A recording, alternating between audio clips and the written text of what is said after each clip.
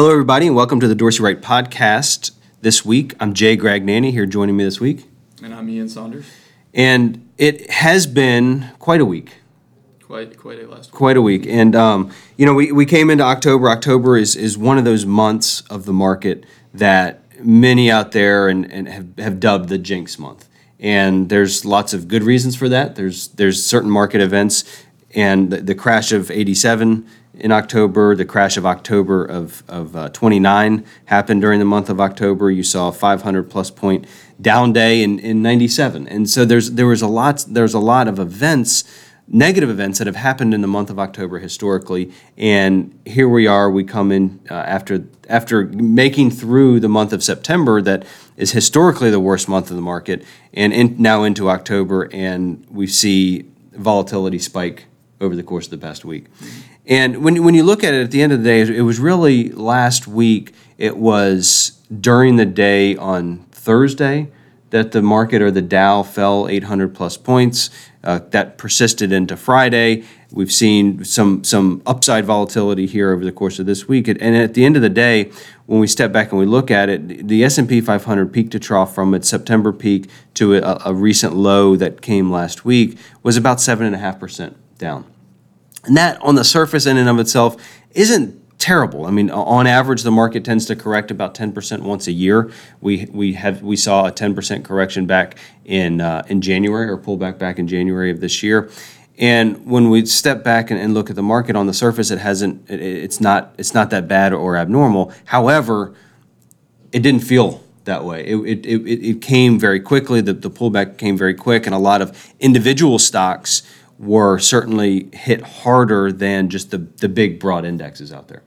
And so, it's interesting when we look at the market today and kind of try and glean a little bit of perspective in terms of what we want to see. A couple themes that we're looking at is a lot of our short-term indicators continue to be in what we would call oversold or washed out levels. One indicator that we certainly look at a lot about is the New York Stock Exchange bullish percent, New York Stock Exchange bullish percent, BP, NYSE. That chart reversed down in a column of O's back at 52% earlier this month. And that on the 5th very specifically, and that chart has continued to move lower down to 40%. And that has suggested, for that time period that defensive team is on the field, focus on wealth preservation modes, whatever that might mean for you. And that might mean just making sure in the portfolio we've got our positions, stop loss points in. It might just mean we're going to look to hedge or any other ways to do it. But that is one indicator that certainly we look at from a more shorter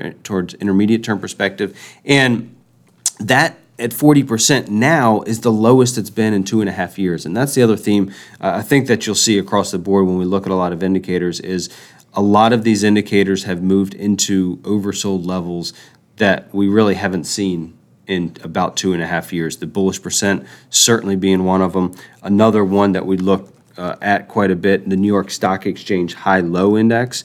And the high-low index, that indicator just simply looks at the number of stocks making new highs relative to the stocks making new lows. And in short, the more stocks making new highs is generally positive for the market, and the more stocks making, the fewer stocks making new highs is when you begin to see that number dry up. And then you add that to a number of stocks making new lows, and that's when you get numbers and readings that we're looking at today that it's at 8%.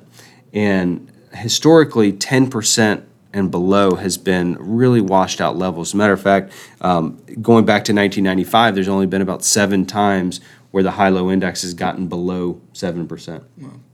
So it's a market environment. The last time we were there is January of 2016, so about 2.5 years ago that indicator is down below 10%. And so to get down there is typically uncomfortable when you get down into those levels.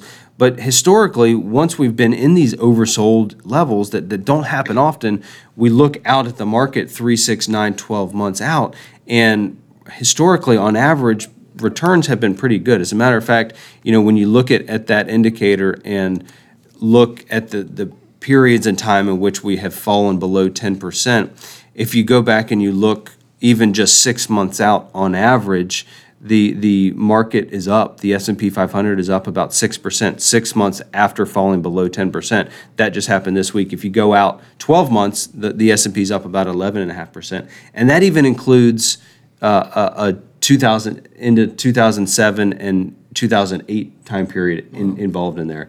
And so, when you look at that, again, we're not suggesting or saying that the market's going to be up 20% over the next year, but historically, this type of environment with that indicator specifically, when you look out, has tended to be a very oversold condition, a very washed out market environment, and one that when we look forward has historically provided some decent gains in the market. So, something to keep in mind, and hopefully adds a little bit of perspective in terms of the market. The other thing that I'll say that we're watching pretty closely from a trend perspective is just individual trends on stocks. And, about 52% of stocks on the New York Stock Exchange are still in positive trends. A number above 50% is positive for that. And 65% of S&P 500 stocks are still in positive trends. Historically, numbers above 50% there have been positive. We'll see if those numbers begin to dip below 50%. That would be troubling, I would say, and that would certainly be suggestive of taking a bit more defensive posture. But we're looking to see how that shakes out from here. So those are more participation, absolute type of indicators.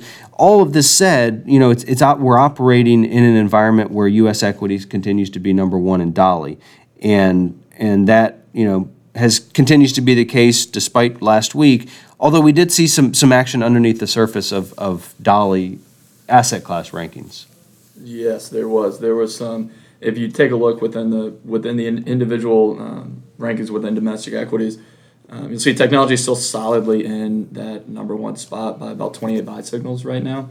But a name that we've seen kind of coming up, not quite back from the dead, but pretty close to, would be the healthcare sector is now solidly in that number two spot. It was tied with industrials for the second place ranking there, and it's in the action the past couple of days, is now the sole owner of that number two spot in the sector rankings with 180 buy signals. So, and that's a factor of, we were seeing a lot of growth originally coming up with technology, with healthcare, with a lot of the biotech that were in there, and then those kind of participated very much so in the pullback that we saw last week. But some of those stronger names underneath the hood that have been seen as more defensive areas in the past, like thinking your providers and areas such as that, have held up relatively well throughout the pullback, and we didn't see them participate as much. So that's led to the kind of continued strength of that healthcare sector there. Yeah, absolutely. So, technology certainly is still the number one area, has given up a couple buy signals, certainly participated more so on the downside here over the recent pullback, but certainly still solidly in the number one position. And, that kind of leads us a little bit into looking at the other asset classes out there. What, in light of the volatility that we've seen this year, where do we see other asset classes ranking, and what's moving from an asset class perspective? We're still seeing domestic equities up there, and then but international is still in the second ranked spot. And within the it can be has been very difficult recently to find actionable areas within the international equities space, with a lot of international, especially emerging markets, getting hit pretty hard here recently. Yeah. But one place where we've seen a nice little spike has been in Brazil. They had a recent election, I believe it was a couple weeks ago, that seemed to kind of spur their market a little bit, and a lot of the kind of the funds in there. For instance, one of the funds we're looking at is EWZ, the iShares Brazil ETF, and that really it formed a triple bottom back at the really the last bottom was in September, down close to the 30 levels, and then has kind of rebounded off of that, broke through that longer term negative trend line, and is looking like it's in a solid position to continue higher from here. Yeah, it's been interesting. You've seen international equities actually picking up a number of buy signals here over this month. As a matter of fact, has picked up more buy signals than any other asset class, thanks in large part to Brazil. And it hasn't come at the expense of any one particular asset class. It's taking a couple from U.S. equities, taking a couple from fixed income and cash, and so it's been interesting to see the improvement that we've seen from Brazil, and certainly has turned into longer term positive relative strength readings. The other thing that before we wrap up, that has developed this month that has certainly been at the forefront of the volatility is interest rates, and interest rates continue to move higher, have continued to move higher this month. You look at the 10-year yield index, TNX, as an example, hitting a high of 3.2% earlier this month. But certainly the trends of interest rates remain positive. You look at those charts, and TNX, TYX, whether it's intermediate, short-term yield indices, all of these indices continue to be in positive trends, continue to suggest higher rates.